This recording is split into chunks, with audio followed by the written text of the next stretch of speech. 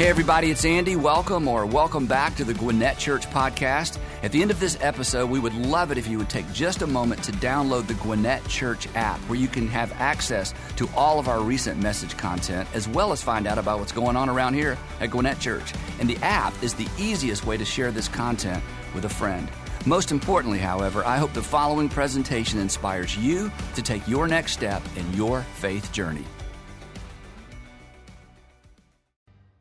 Hey, I want to welcome, for those of you who are joining us all over the country, all over the world, welcome. Haven't had a chance to do that. All of our Atlanta area churches. We're so privileged today, super excited today to have Dr. Crawford Loritts with us. He's, as you've already heard, he's just become a dear friend through the years, and he really is a go-to person for me, and I find myself just wanting to take notes anytime I'm around him and anytime even in casual conversation. So would you please give a warm North Point Ministries welcome to Dr. Crawford Loritts.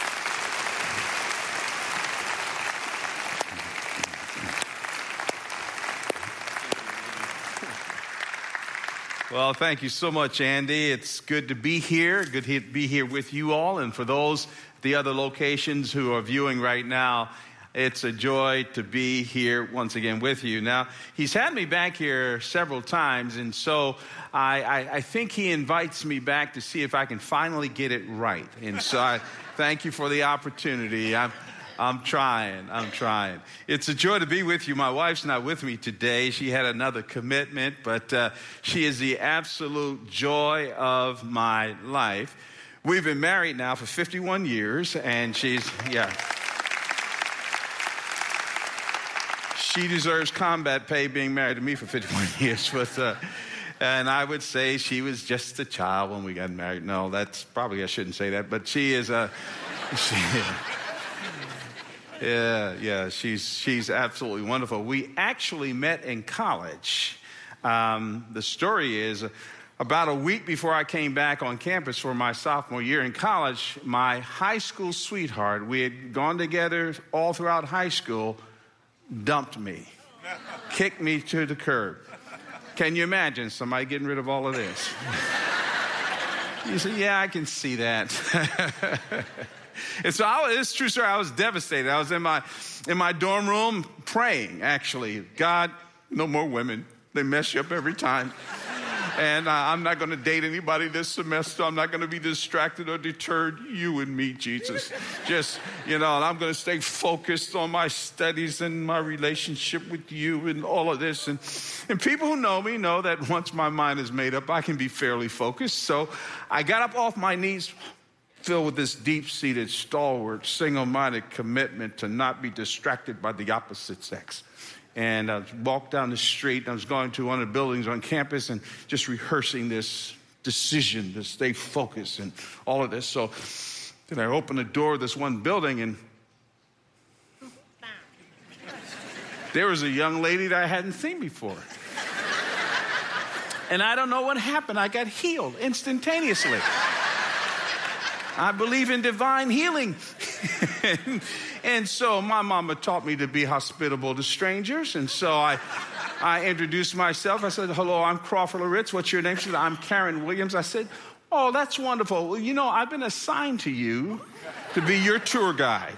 So, and I've been showing her around now for 52 years. She is the absolute joy of my life. The absolute joy of my life. But one of the things we've discovered in our marriage, just like you have, if you've been married any longer than 30 days, you've discovered this, that, love is both a noun and a verb. That you got to work at love. Love is not automatic. Love is intentional. You got to fuel it. You got to prioritize it. You got to pour yourself into it. And regrettably, marriages fall apart all the time. And a lot of those reasons can be put under the big banner of neglect. Nobody ever gets married and stand at the altar and look at one another and say, I'm going to destroy your life. We don't do that.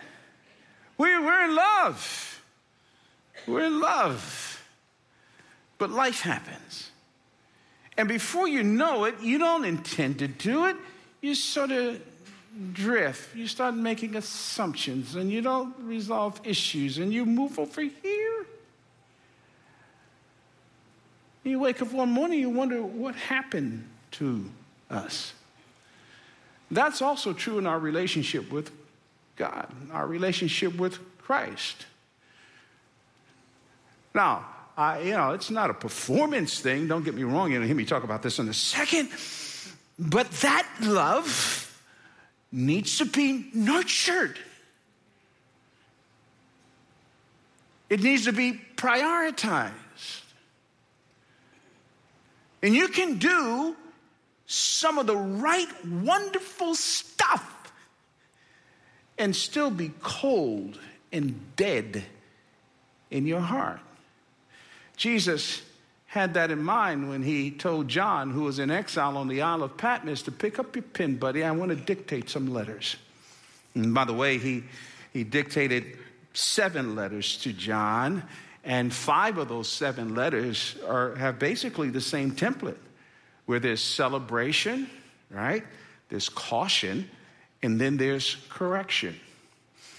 But this letter in Revelation chapter 2, verses 1 through 5, really has, I really believe, our address and zip code all over it. And we've got to pay attention to this, because I happen to believe that this is the general condition, if we're not careful, of Christians here in the Western world. So he says, John, pick up your pen. I got something I want to say. Now, I need a little detail here. The church at Ephesus, by the way, this is a letter to the church at Ephesus. It's not one big, huge place and like this. The church at Ephesus was probably a series of smaller house churches dotted all over the city. And there was an elder over each one of these house churches. And you can imagine, so maybe there's 12, 15 people crowded into a small house, and this elder is reading this message from the mouth of Jesus himself. And by the way, when you read your Bible, always read it in its emotional context. And they're sitting there listening to this. The very first thing that Jesus says to them is that he celebrates them. There is celebration. I want to pick it up here in verse 1. It says, to the angel of the church in Ephesus write, the words of him who holds the 7 stars in his right hand, who walks among the 7 golden lampstands. I know your works, your toil, and your patient endurance, and how you cannot bear with those who are evil, but have tested those who call themselves apostles and are not, and found them to be false. I know you are enduring patiently and bearing up for my name's sake, and you have not grown weary. I'll just summarize this for a little bit. Now, you're sitting there, and you're next to your husband or wife. I'm sitting next to Karen, and the elder reads this, and it's like Jesus is giving us a standing ovation. He is celebrating us.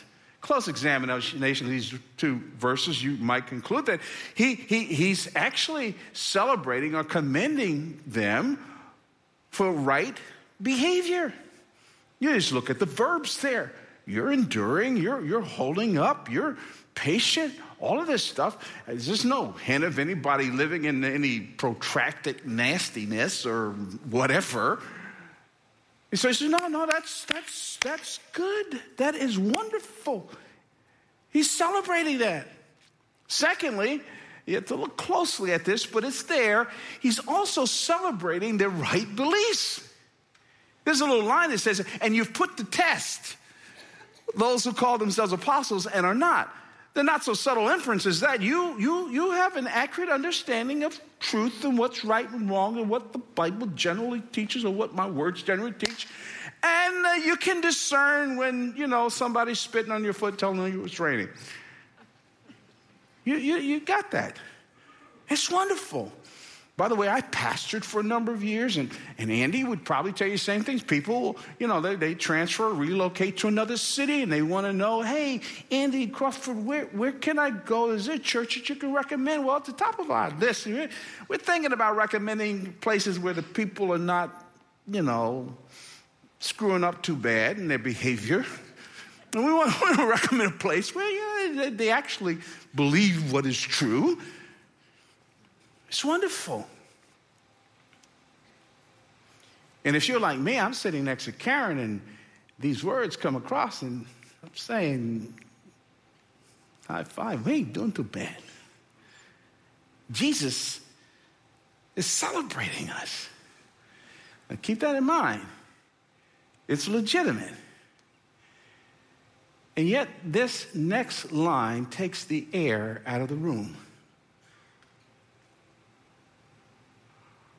He moves from celebration to caution. And this is probably one of the most extraordinary statements in the Bible. Jesus says this, not John or another person, but Jesus says this. He says, yet I have something against you. Oh, you just said I'm behaving right and believing right. Tension, right? I'm behaving right and I'm believing right. But I, Jesus says, got a problem with you. I have something against you. There's something wrong with your brand of Christianity.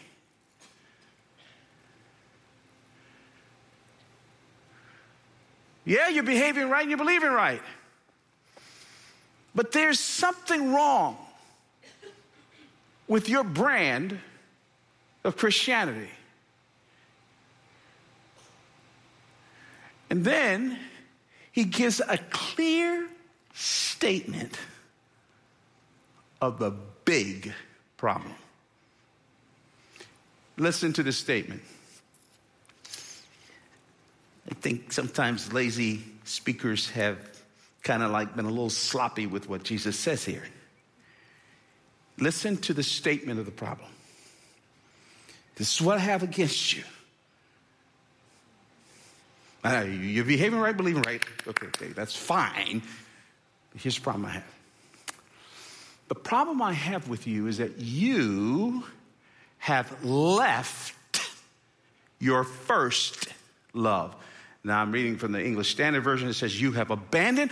There's another translation. I prefer the term left. He says, you have left your first love. I would suggest to you that Jesus is saying to them, you have become distracted.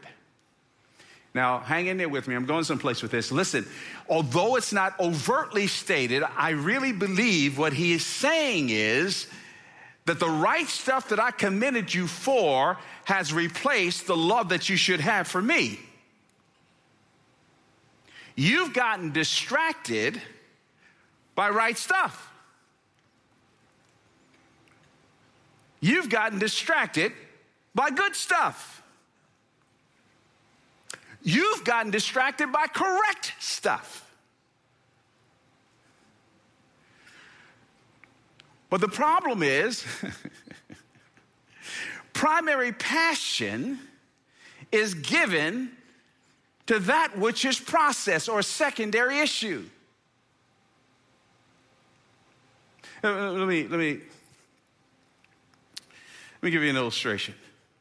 Not too long ago, when I was pastoring, I had one of those days I was really excited about. There were some Christian leaders who were flying into Atlanta. They wanted to meet with me, and I was excited about this media project. They were going to prototype it here. It was about reaching a lot of people for Jesus, and it was just a great day. And then I was going to hop on a plane and fly to another city, and there'd be thousands of people there. I was going to share the gospel at this event, and I was just really pumped about my day. Now, people who know me know that I'm a little obsessive compulsive about time. And for whatever reason, I happened to be running late that morning, which was not a good thing for a guy like me. And so I'm running late, and, So I hop in the car, you've been there, and I'm excited about today, but all the while I'm on my way to the office, I'm thinking about, what am I forgetting? What am I forgetting? I'm forgetting something. What am I forgetting? About 3/4 of the way to the office, I go, oh man, I left my wallet on the dresser. I'm driving without identification. Now, none of the stuff that I wanted to do was wrong. They were all to advance what was on my heart. It was all great, wonderful things. But this good stuff distracted me for something necessary. Again, the process is not the destination. Let me just, I'm just too old to do recreational speaking, so here it is. Look. Some of us love what we do for Jesus more than we love Jesus. We love our small groups. We love the process. And all the wonderful stuff. But they replaced him. Thus he says, you have left, not lost. Left implies distraction. You have left your first love. Now, this is not the pedantic or the sequential term for first. You do this and then you do this and then you do. It's not the orderly term for. It's the essence term for first. In other words, that which should establish all of the other priorities in your life and that which judges all of the other priorities in your life. At this stage of the game, I'm so grateful for my wife.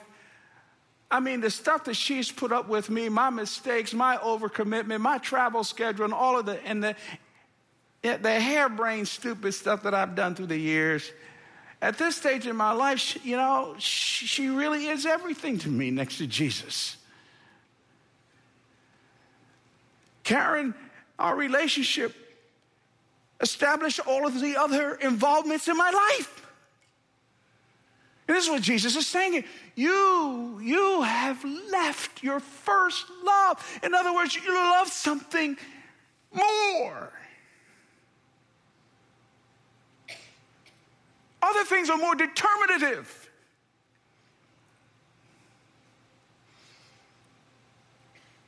And the dastardly irony is, it's the right stuff that you love more.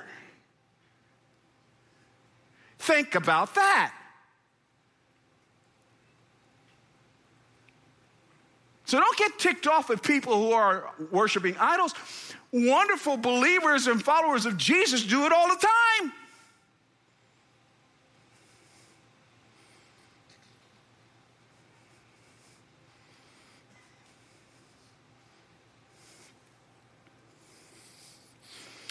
Christian performance apart from the centrality of Jesus will always mean legalism. Always. And we're so arrogant sometimes and proud about how right we are.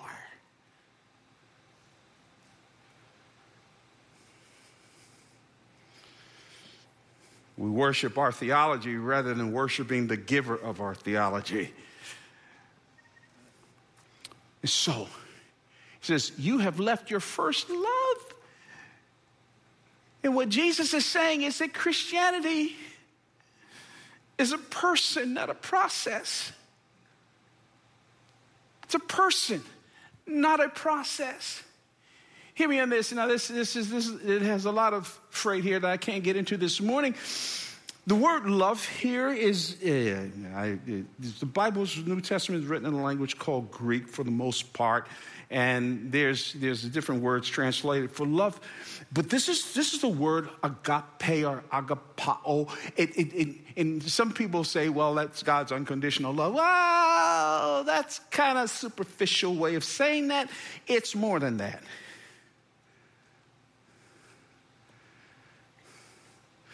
It's almost the indefinable word for love. It's a love that goes beyond human comprehension. There's no quid pro quo. It's the pursuant love of God that ran you down when you were going in the opposite direction.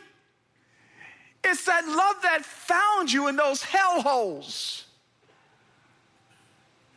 It's that love that reached down and delivered you and wrapped its arms around you and wouldn't let you go, even though you squirmed. These people, if you read Acts chapter 19, these Ephesians, I mean, I can't go into the details of this because they did some raw, nasty stuff, Jack. They were in these temples and all this other kind. They were doing all kinds of crazy stuff. You talk about ensnared and in chains and all of this. This little dude named Paul, an apostle, shows up in the agora, the marketplace outside the temple, and they walk out of the temple after doing unimaginable, filthy stuff, and they hear him talking about a man who died on the cross in their place and for their sin. And the love of Jesus watched over them.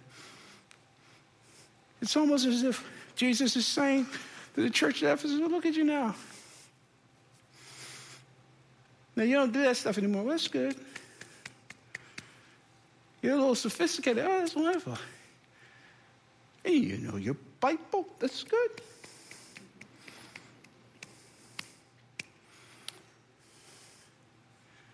Who delivered you?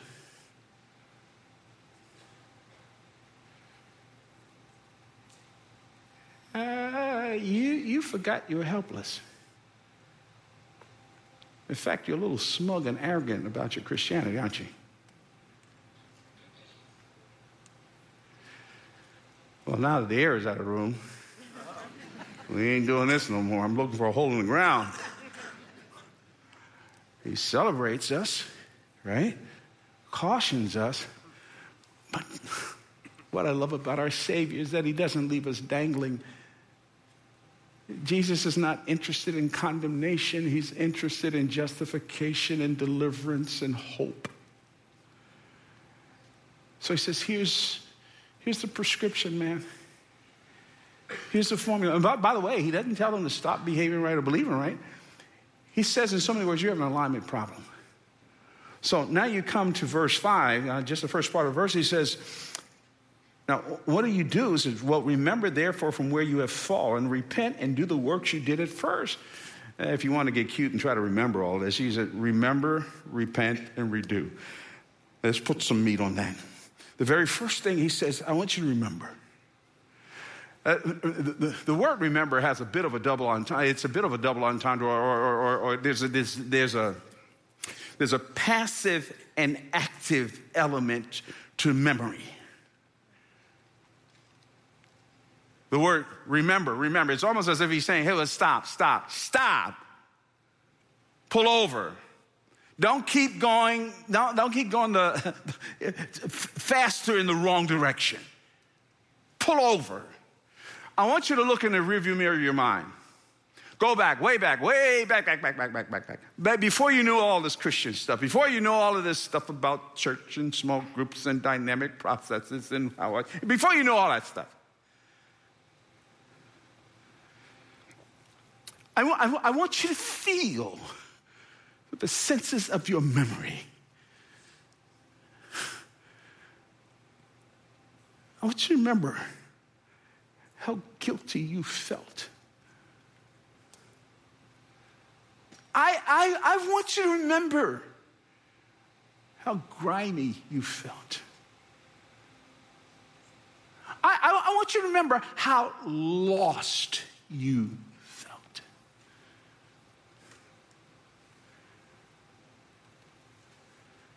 Then I want you to remember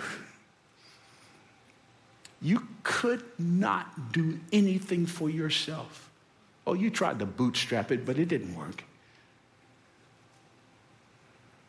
Jesus says, I,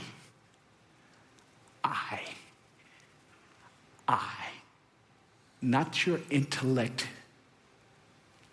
I rescued you. Would you remember that? But there's an active part of memory as well. It doesn't just mean to recall, it also means to rehearse. I think what Jesus is saying is this: I don't ever want you to get so sophisticated in your Christianity that you forget the dramatic miracle of your transformation and forgiveness.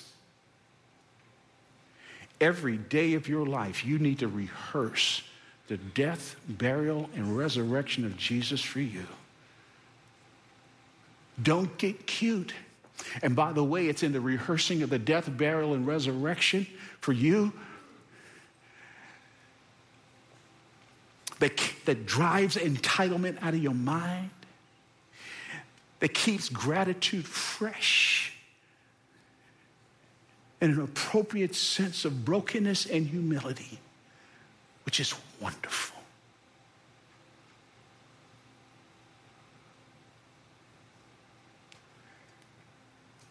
No matter how many books you read, Crawford, okay? You teach in some seminaries, right? None of that is bigger than the cross. Then he says, I want you to repent. The word repent there is a word that could have been translated, change your mind. Change your thinking. And I actually think there are two, change your thinking. I think he literally means change your mind about how you're approaching your walk with God. And again, he's not eradicating. This is not some verbal eraser for what he said in verses 2 and 3 about right behavior and right beliefs. He meant that. He meant that. He said, but look, I want you to understand that it's not the focus on the right behavior and the right beliefs. The focus is on your relationship with Jesus. The focus is on a person. The focus is on that love relationship. Out of that will come right behavior and right beliefs. But change your thinking about all of that. If you don't, then you'll go around bragging to everybody about how erudite and smart you are as a Christian, how spiritually mature you are over other people, and all of this kind of nauseating Pharisee nonsense. And frankly, our churches are too full of that stuff. Amen. Change your mind. Repent. That's what repentance is all about. Get yourself out of the center of your Christianity. That's what he's saying. Get you and other people and other processes out of the center of your Christianity. By the way, please forgive me, but like I said, I'm an old man, and you can, we kind of like do stupid stuff. But look, I got to tell you something. Annie and I talk about this sometimes. I am just burdened for the nature of Christianity in our culture, particularly our churches. There's too much of our opinions and ideas and thoughts. We're making that equal to the gospel.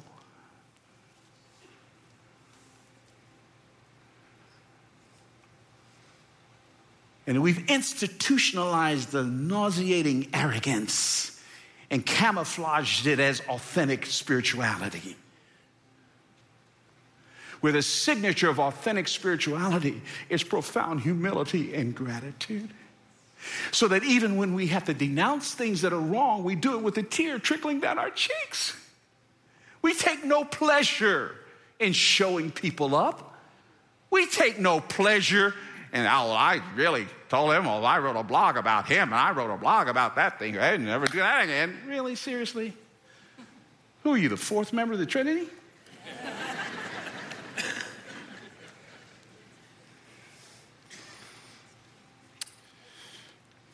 Remember, repent, change your mind. then the last line is really cultivate your love.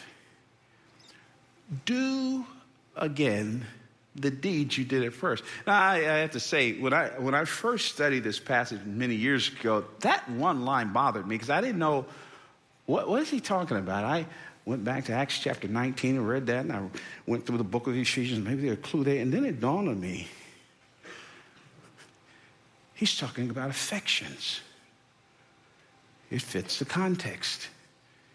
He's talking about our affections. He's saying, you remember how you felt? You remember how you felt when you gave your life to Jesus? Can you imagine these people? Laying awake at night feeling dirty and filthy, the tears probably trickling down their cheeks because they've done what they've done, and they're feeling trapped. And how come it's taken me so long to get better? And I don't like what I'm doing. Can I stop this? And Jesus rushes into their hearts. The chains fall off. The guilt is gone. It's almost as if Jesus says, you remember how you used to, before you knew any of this stuff, you used to lay awake and tell me how much you love me? You used to tell me how grateful you are for me? I can say it sounds corny, but this is extremely personal to me. I remember I gave my heart to Jesus when I was 13 and a half years old. And I remember those days, I would literally lay awake at night. I didn't want to go to sleep. Because I just, in the quietness of my bedroom, dark, I wanted to say, Jesus. And I did tell Jesus, I love you. Will you help me? Will you help me understand this book? I love you, Jesus. I'm telling my age here, but there's an old song that says, you don't send me flowers anymore.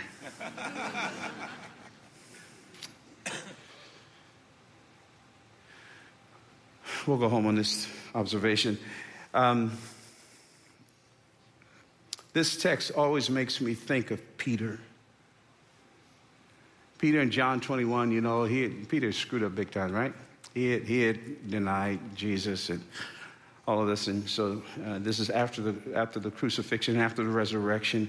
They're on shore with Jesus, and Jesus is standing with a charcoal fire. As you recall, Peter denied Jesus at a charcoal fire. And so Jesus invites him. He's fixing his meal for him. And I can imagine Peter thinking, I don't do charcoal fires. And so he gets over there and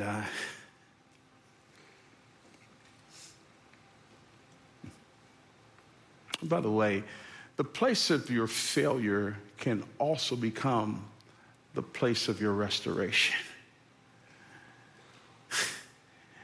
And Jesus says to Peter, he asked him the question 3 times.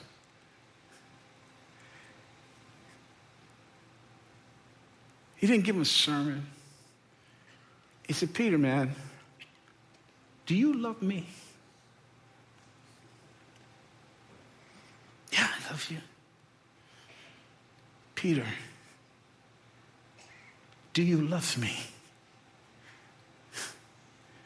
Yes, I love you. Peter, do you love me? Jesus didn't ask him that because Jesus needed the information.